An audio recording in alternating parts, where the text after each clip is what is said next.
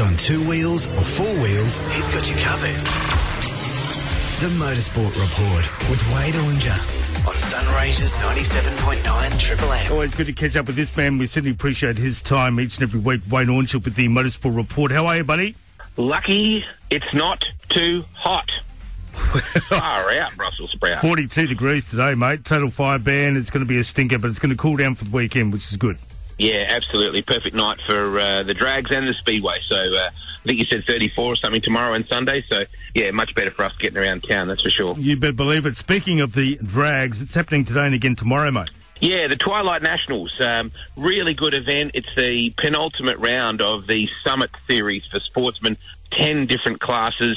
Some of the best drag races in the country will be passing through town. Of course, the final round comes up at the Perth Motorplex on the March 4-5 weekend, which is also the next round of the Top Fuel Australia Championship and Top Door Slammers when we head over there to Perth for the Western Nationals. So a good chance for people to check out a really great little club with good facilities and some fantastic drag racing. Certainly take some cold drinks with you today if you're getting out there later this afternoon. And then tomorrow it kicks off as well with the finals. As you said, kids 16 and under free. Great little venue and a wonderful club. So get out and check out some great Sportsman Series drag racing. Great to see Olympic Park Speedway back again this weekend with the Jason Lyons Solo Trophy. But Ty Watfordon, what a superstar that man is, eh? Oh, he's a rock star. A rock star in every sense of the word. He was just fantastic in his demolition of the Phil Crump Solo Trophy last weekend with a 6-rider, 6-lap field. Very strong results from Jamin Lidsey and also Justin Sedgman. Ty was looking for revenge after both those boys towed him up at his dad's classic event a couple of weeks ago in Perth. So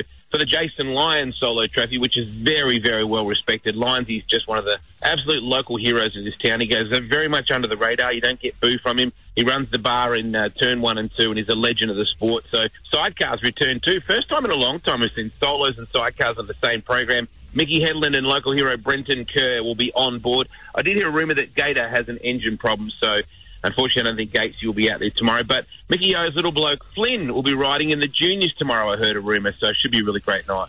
Testing with Cal Norton. Yeah, went out to Lake Nwinji 2 days ago, out on the STE Racing KTM and just sort of checked out what he was up to.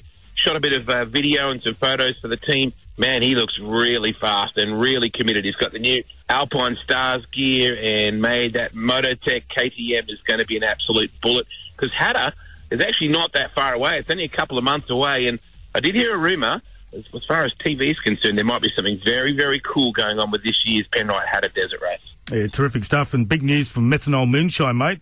Yeah, today's a really exciting day for us in Dallas, Texas, Matt.